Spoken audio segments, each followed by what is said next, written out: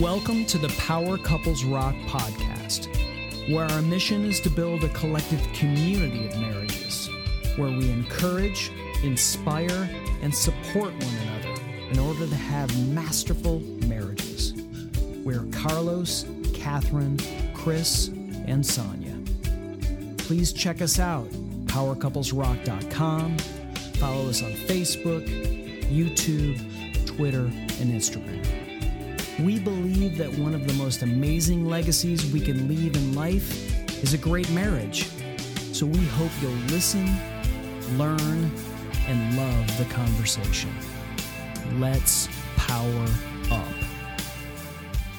Good day, Power Couples. This is Carlos and Catherine Green of Power Couples Rock. Hey, what's up, Power Couples? Hey, we're coming to you live from the Eusebia Weekend Experience in Columbia, Maryland. Yes. And we are having an amazing time with this weekend experience. And Eusebia is a marriage conference that we're actually having, but we call it a Eusebia Weekend Experience because of the quality of information that we receive, the connections that we actually have. And we are so blessed and so honored and so humbled to have one of the quality guest speakers who have become like family now to Eusebia and us on the podcast. And I tell you, you should really buckle up right now because this couple really brings the Word of God to life.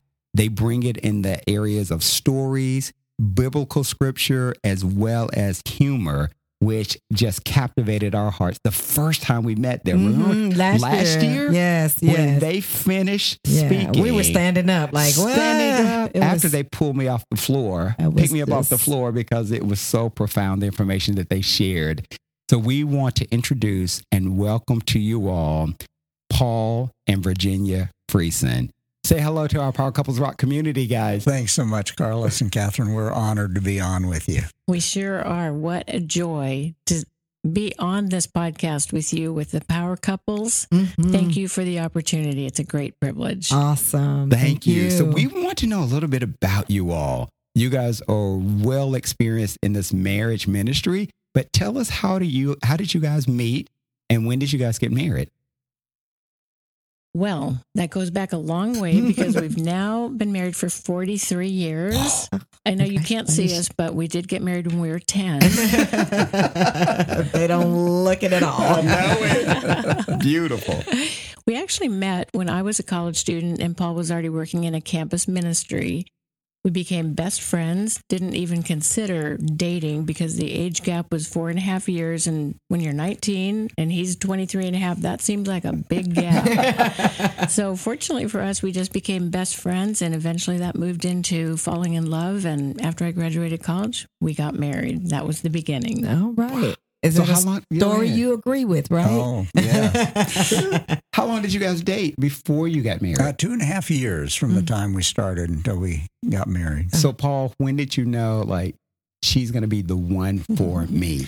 Well, I was taken by her right away, and we just had fun. We had this platonic friendship, joked around a lot, and then at some point started dating, and I was pretty sure pretty quickly, just a godly woman, a fun woman, a beautiful woman inside and out, and she loved people. She cared for people.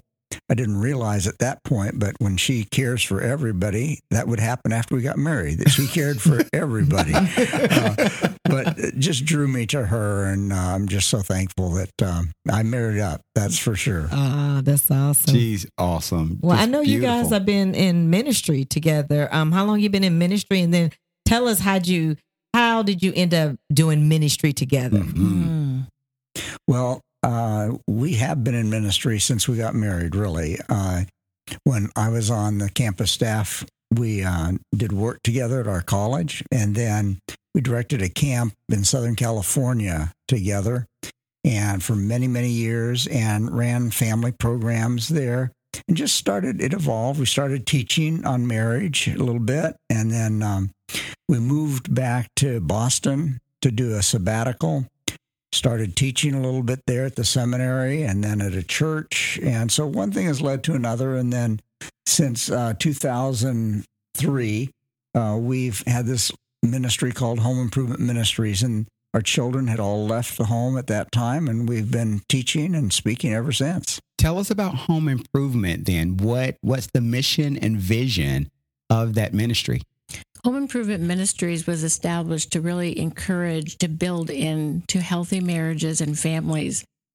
Our observation as we've lived through life is that as the marriage goes, the world goes. And we believe that God has a very, very deep heart for our marriages and for our families, and that he wants to effect his purposes through those healthy units that are growing in Christ likeness. I mean, there are no perfect marriages and there are no perfect families, but increasingly there is a void in the hearts and minds of many, many people around us about what marriage is actually even supposed to be. And so that continues to fuel our passion for helping people understand God's good design for marriage and for family and for the potential that exists to impact this world for Jesus through our marriages. And what Virginia said about design is so true. Whether it's here or in another country, we always say, let's go back to God's word and see he's a designer of this thing called marriage. And everything God designed is perfect. So there's absolutely nothing wrong with the design of marriage, but we've messed it up a bit. And so we keep trying to take people, even premaritally. How do you date correctly in a way that honors God? How do you get involved in a relationship that's going to lead you to marriage and honor God in that? Because these are all stepping stones to honoring God. And we just keep really coming back to Scripture. That's our final authority. And our final authority should overrule our emotions, our hormones. It's just, we love God. We want to honor him. He designed it. Maybe if we live it according to his design, it'll actually work out okay. Oh, I love that. Can we press into that a little bit more about God's design? Tell us what scriptures really resonate and speak with you all, and then give us some examples of what God's design is or blueprint is for marriage. Well, it starts in Genesis where Adam was created in perfect relationship with God and animals and everything. And before sin entered the world, God made a statement that's interesting. He said something wasn't good, but sin hadn't entered the world. But he said it's not good that Adam's alone. And so he gave Adam what he called a suitable helper. And I think Adam must have been so ecstatic. Like, I thought life was good now, but now I get a little helper girl to, clean and cook and pick up my clothes. Well, that wasn't a problem. He was naked. But that's not what it meant. What it meant is, Adam, you need help. It's not good for you to be alone. I'm going to give you a partner. And out of God's goodness and kindness, he gave Adam Eve so that they were better together. And so we start there saying this is God's design to make you better together. But the literal word for helper fit means somebody who's like, but like opposite. So like that you're both created in the image of God, male and female, no difference, but opposite. We're not the same.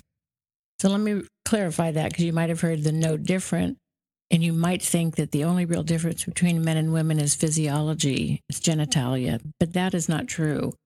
The incomplete picture, if you will, of the total image of God is not completed until husband and wife are together, till man and woman. They both represent different characteristics of God's character, of who he is. So Adam being alone, it wasn't good. God made a suitable helper, one who was like him, an image bearer of God. Up until that time, Adam was the only image bearer of God, which is why nothing from the animal kingdom was suitable for him. So Eve is like God also. She's an image bearer, equal. She also bears the very image of God, but she's like opposite. She's different in ways that go far beyond her physiology. She's different in how she thinks. She's different in how she's put together. She's different in her purposes.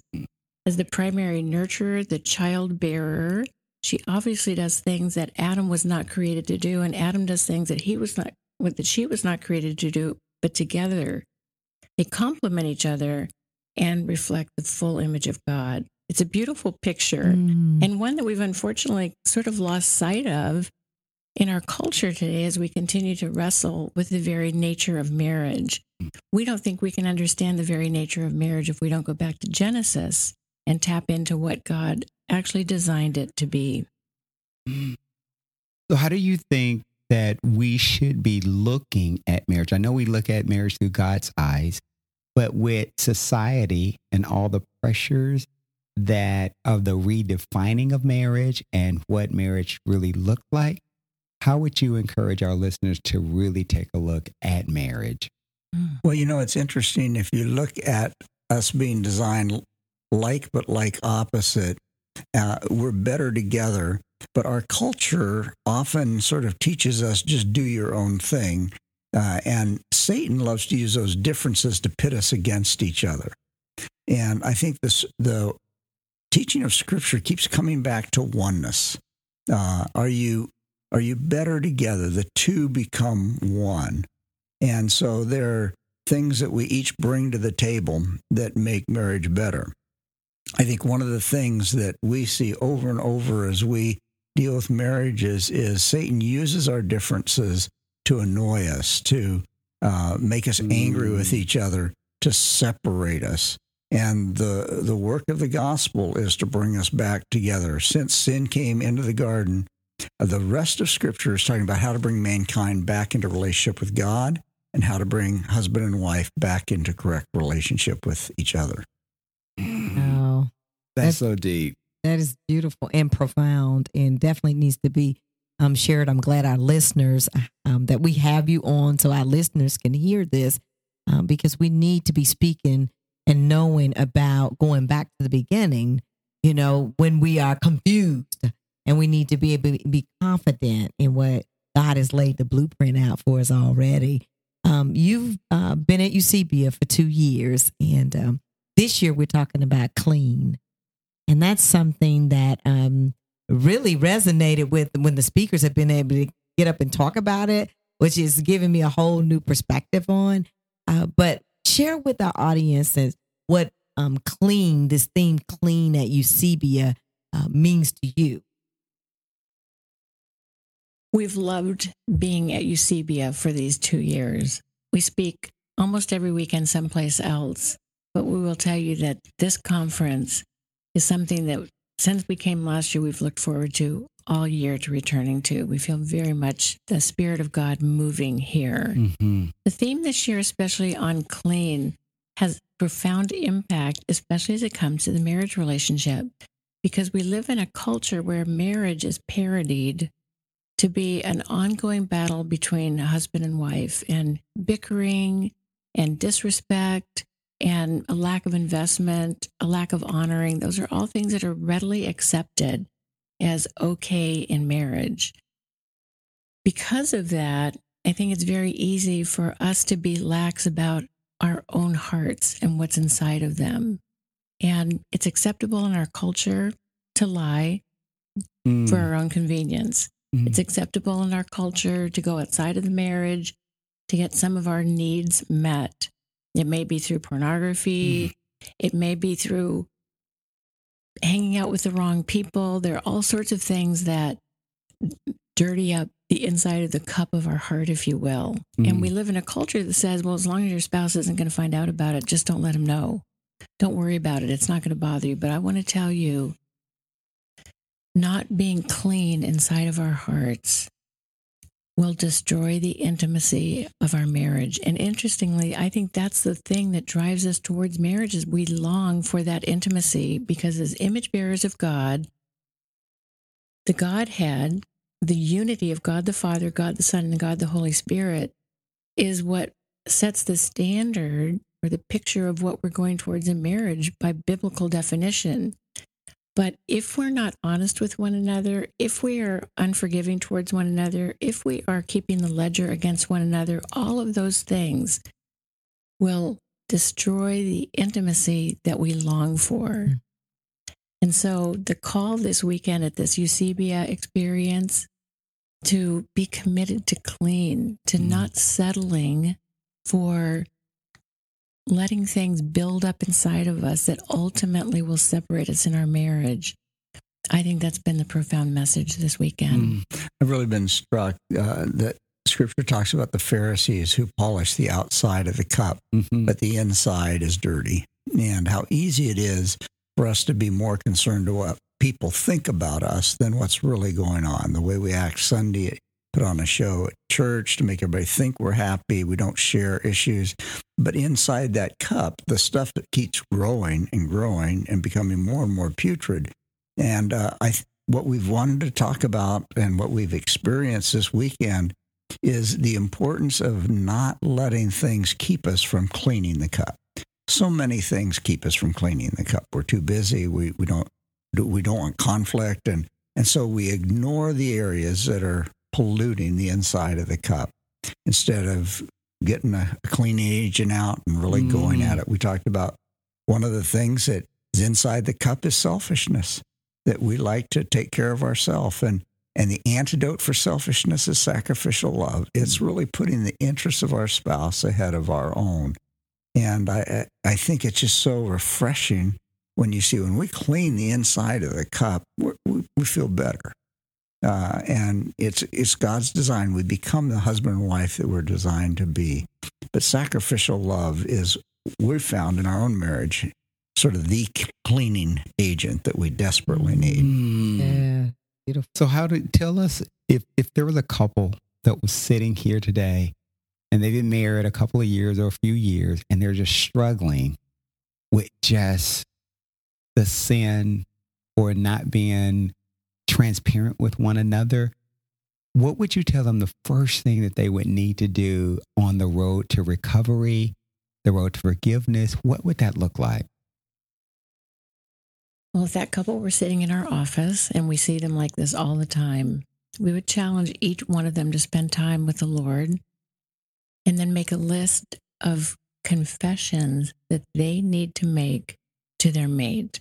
Because quite honestly, the areas of unforgiveness and sin in our life hold us captive until they are expelled, if you will, until they're cleaned up. And we so often can see the sin that our mate has committed against us. And as long as we're focusing on that, we'll ignore the sin in our own life. And so we start the forgiveness exercise by challenging each of the spouses to let the Holy Spirit reveal to them what they need to confess to their mate. We don't let them go to the place of, tell us what your mate did against you. That list is much easier to build. We say, no, start with yourself. You can only change yourself. So you need to be in touch with, what are you doing to hurt your marriage? What have you done that you haven't confessed to your mate? And we ask them each to do that, and then to have a time together where they confess that list to each other. It's not a discussion at that point. It's not an excuse-making time. It's not it's about time you finally said that. It's just I'm going to ask you to forgive me because I didn't tell you about my online shopping excursion last month. And I've carefully doctored the record so you wouldn't know about it. And I'm going to ask your forgiveness for that. So that's the start. The second round of it is, if you've been really hurt by your mate and that wasn't brought up on their list, then you can say, now you each make your list of things that have hurt you, but that haven't yet been confessed. And you may say, you probably don't realize this, but when you said this, when we were visiting our extended family, I felt shamed in front of my own family. That hurt me. And then the spouse has an opportunity to say, I am so sorry. I didn't mean to hurt you that way. Confession and forgiveness and repentance are the path to genuine intimacy in marriage. It will not happen apart from that. And one of the things that we try to help couples see is that we're each responsible 100% for our own actions, because we're so good at blaming. I know I got angry, but if you would have, whatever. And what we're doing is we're making an excuse. We're blaming. It started in the garden. Eve said it was the serpent. Adam said it was the woman that God gave. Yes. We have a long lineage. But taking 100% responsibility for what we're doing. Many couples today who are struggling, say, in the sexual area, we say, well, were you sleeping together before you got married? Well, yes, we were. Well, have you ever confessed to each other and asked forgiveness? Well, no, we got married. But that has lingered because they know that was sin and they have not dealt with it. And so we really try to help them go back from the beginning of their relationship and say, I need to ask your forgiveness. I did not say no, or I, asked you to get involved inappropriately. And then you just keep working forward, because the goal is that you get rid of all this rubble, and then you can build on a new foundation. And we're so tempted to either walk away because we don't want to deal with it, or act like it never happened. Say, okay, let's just play, like it never happened. But then when a struggle comes along, the house collapses. Let's do the work of getting rid of the rubble. Then we can build on a solid foundation. Well, Dr. Paul, you said something that was pretty profound. You said, you used the example of if the couple were sleeping together before they got married. So that's any kind of sin, I'm taking it, that was happening in that relationship even prior to them getting married, that there needs to be confession, repentance of that, even to clean that marriage even more. Is that what you're saying? And exactly, because I don't think a lot of couples think like that. They think once they say, I do, we're starting afresh. We're starting anew. So anything that I've done prior to that does not impact our marriage. Can you guys speak to that just a little bit more? Sure. If you rob a bank and then you start working for the bank, you still have to pay back what you robbed. That's good. That's good.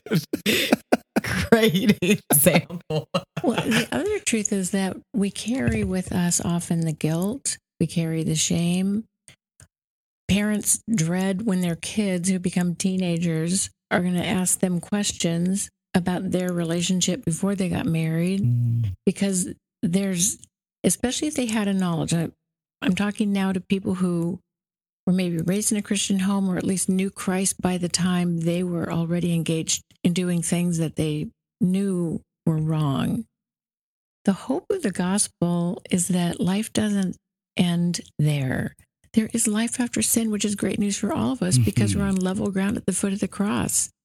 But we have to embrace the hope of the gospel by making sure that we do confess, so that our souls, the dirty cup, can be cleaned. 1 John 1:9 reminds us, if we confess our sin, he is faithful and just to forgive us our sin and to cleanse us from all unrighteousness.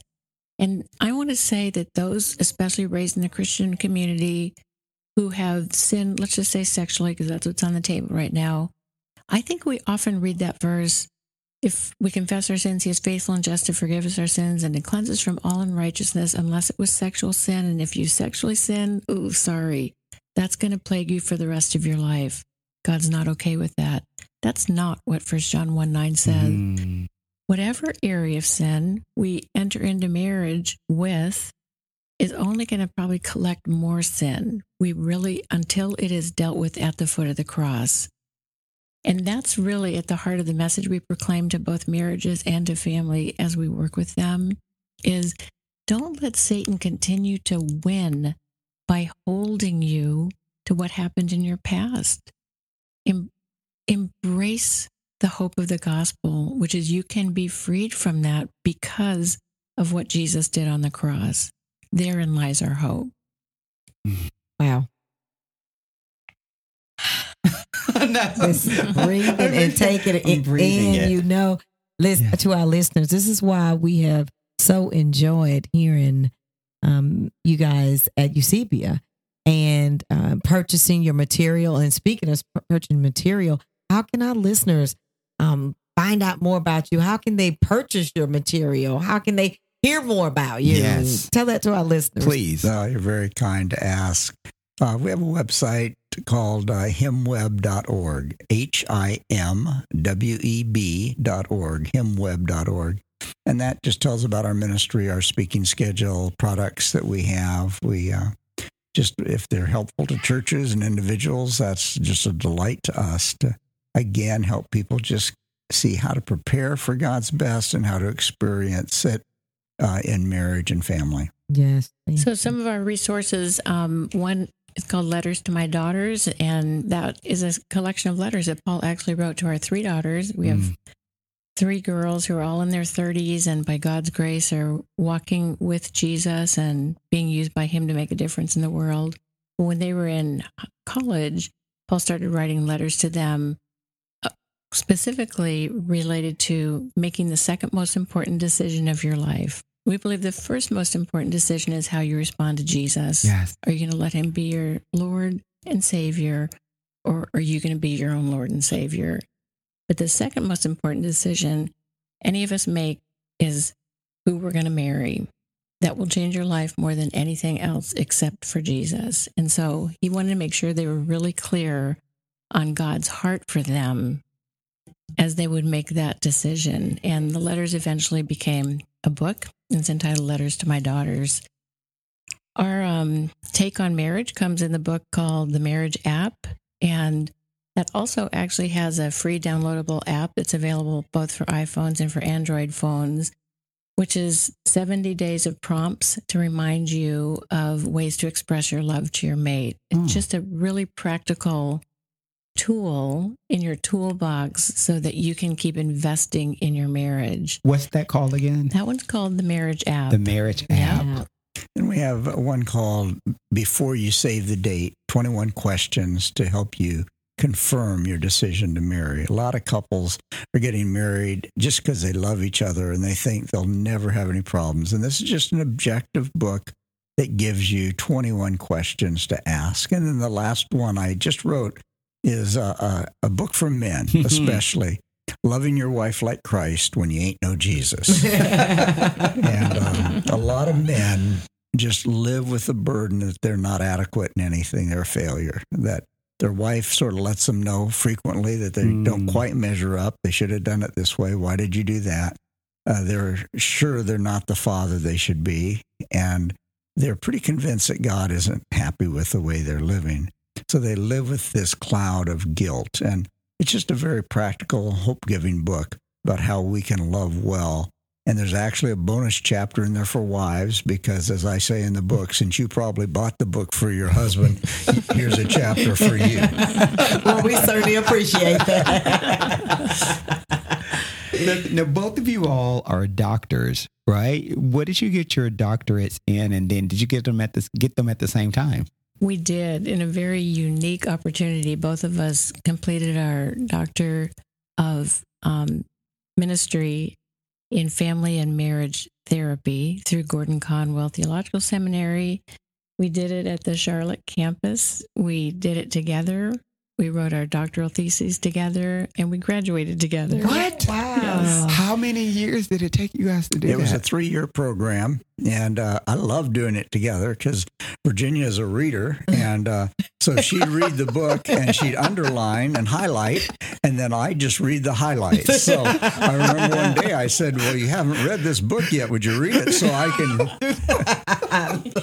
He can make that confession now 17 later. Later, you were certainly his doctorate's in helpmate. the book. So was your dissertation the same? No. You had to do different dissertations then, right? Yes. To actually prove that. We did.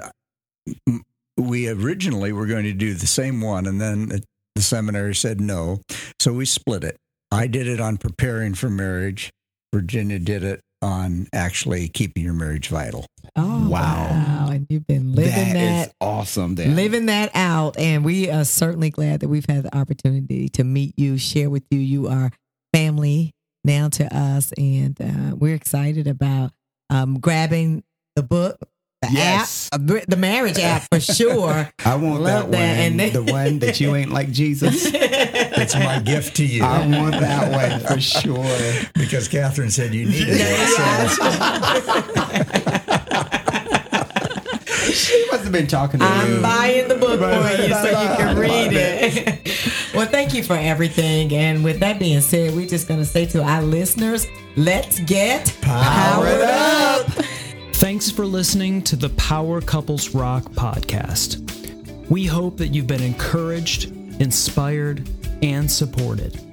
Please listen and subscribe to our other Power Pods, as we are confident that they will strengthen your marriage. Also, don't forget to follow us on Facebook, YouTube, Twitter, and Instagram. It's there where we can extend these discussions together, take these conversations and your marriage to the next level. Enjoy your day and power up.